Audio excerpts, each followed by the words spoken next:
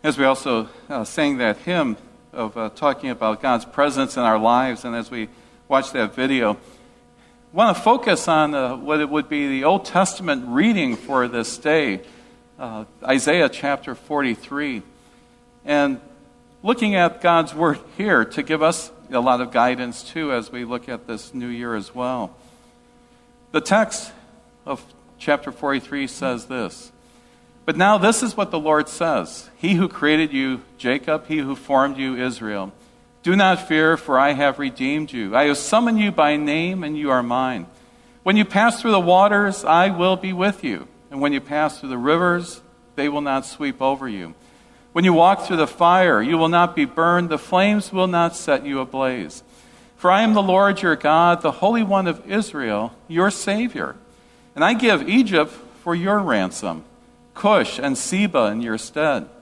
Since you are precious and honored in my sight, and because I love you, I will give people in exchange for you, nations in exchange for your life. Do not be afraid, for I am with you. I will bring your children from the east and gather you from the west. I will say to the north, give them up, and to the south, do not hold them back. Bring my sons from afar and my daughters from the ends of the earth, everyone who is called by my name, whom I created for my glory, whom I formed and made." Dear friends in Christ, ever since the beginning of time, it's not been unlikely that when someone says something, it can get misinterpreted. Or it can be a case that the person never even said that particular comment or phrase at all. Take the first words in Genesis 3 that were spoken by the serpent Satan to Eve. He said, "Did God really say, you must not eat from any tree in the garden?" Well, as a result, Eve had correctly stated, we may eat fruit from the trees in the garden, but God did say, you must not eat fruit from that tree that's in the middle of the garden, and you must not touch it or you will die. We know that even declaring that, Eve was still deceived by the serpent because he said to her, you surely will not die. We know that also, even in more recent times, you really have to watch what you hear and see, right? Especially on the internet. We know that there are a lot of quotes out there. And I can tell you that Abraham Lincoln did not say that the problem about quotes on the internet is that no one can confirm their authenticity. Okay? Now, if you believe that quote, then you don't know what century Lincoln lived in. You might be surprised, too, that people erroneously, say things that they say God said that. Well, God did not say God will not give you more than you can handle. Many Christians believe so, but you won't find that in the Bible. The verse that's referred to is basically 1 Corinthians 10:13. He says, "And God is faithful, and He will not let you be tempted beyond what you can bear. But when you are tempted, He will also provide a way out so that you can endure it." This is one of the many quotations that are incorrectly credited to the Bible. Others include, "This too shall pass," or "Cleanliness is next to godliness." God works in mysterious ways. Everything happens for a reason. Love the sinner, hate the sin. And God helps those who help themselves. Well, guess what? The Bible doesn't make any of these claims. And so we need to be careful, too, because the words that the prophet Isaiah in today's text speaks, they can be easily misunderstood and misapplied. When God says to the through that prophet, "When you pass through the waters, I will be with you, and through the rivers, they shall not overwhelm you," God is not saying that I will not give you more than you can handle. Nor is God saying, "This too shall pass." No, the message is really very different. Now, social media throws quotations at us every day, and all of them, they're not all reliable. Well, Gregory Sullivan, he runs a website called A Quote Investigator that offers examinations of the questionable origins of familiar quotations. like of Yogi Berra, Mark Twain, and Marilyn Monroe, and others. And Yogi Berra is often credited as saying, always go to other people's funerals, otherwise they won't go to yours. Well, the line appeared first in a novel in 1876, before Yogi Berra was even born. And Mark Twain, he was quoted as saying, the more that I know about people, the better I like dogs. And it's a funny observation, one that obviously is fit for the humor of Twain, but credit goes to a French book in 1822, 13 years before Mark Twain was born. And Marilyn Monroe, she reportedly said, give a girl the right shoes and she can conquer the world. But there's no evidence for that quotation either. Credit could perhaps go to Bette Midler. In 1985, she said, give a girl the correct footwear and she can conquer the world. But the bottom line is, Marilyn Monroe didn't say that. So what's the actual message of God as it comes to us here through that prophet Isaiah? What does God mean by the words, when you pass through the waters, I will be with you? That single quote cannot stand alone, like a clever or humorous observation by Mark Twain. Rather, it needs to be understood in the context of the exile of the people of Israel that was happening at that time. For about 60 years, the people of Israel, they were living in captivity in Babylon. They were far away from their home in Palestine. And they were feeling discouraged and depressed. And they were wondering, are we ever going to get back home? But now, as their exile is about to come to an end, it is Isaiah who reminds them that God had created them. He had formed them. He had rescued them, and He had called them by name. In Isaiah's words, God says, you are mine. And God says, you are precious. You're honored in my sight, and because I love you. Well, after decades of darkness and exile, a new light is beginning to dawn.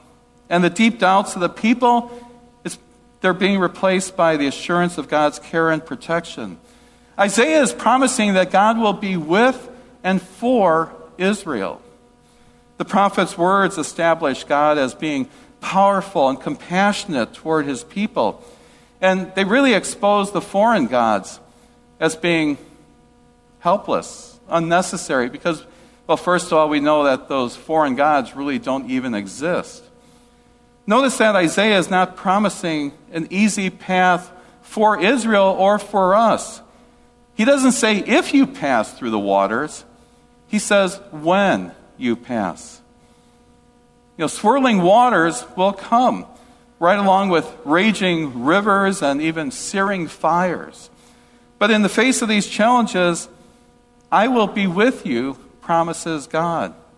And when obstacles arise, God will be powerful and compassionate toward us. Isaiah never says that God will not give you more than you can handle, implying that God's the source of threatening waters and rivers and flames and blazes.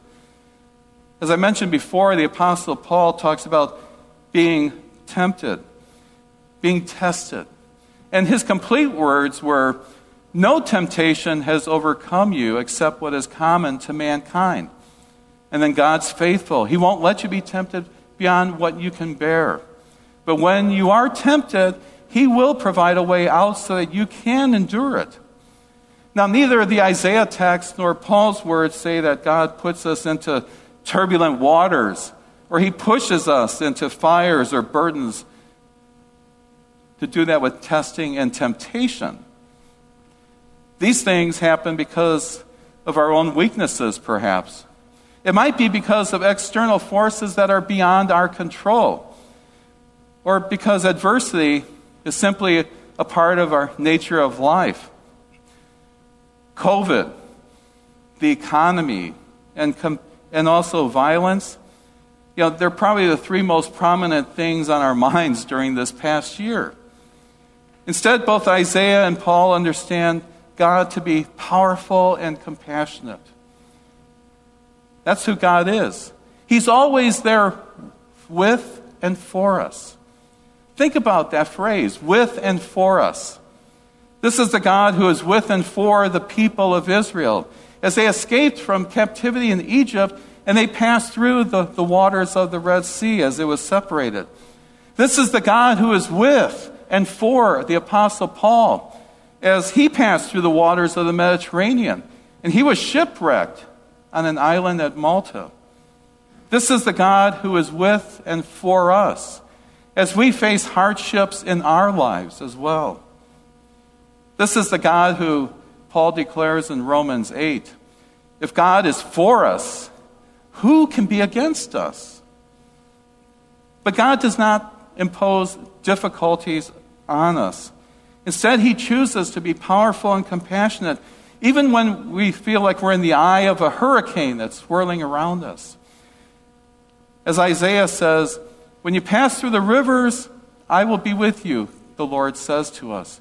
When you pass through the rivers, they will not sweep over you. And when you walk through the fire, you will not be burned. The flames will not set you ablaze. For I am the Lord your God, the Holy One of Israel.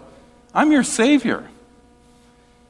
After hearing these verses, some may say, well, God works in mysterious ways, even though those words are not found anywhere in the Bible.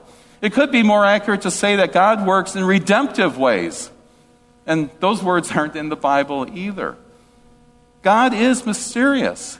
He is mystery. He's beyond our words. That he's, as the one song says, he's indescribable. But to say that God works in redemptive ways probably has more meaning for us. God says through the prophet Isaiah, I give Egypt as your ransom, Cush and Seba in your stead. And since you're precious and honored in my sight, because I love you, I will give people in exchange for you, nations in exchange for your life.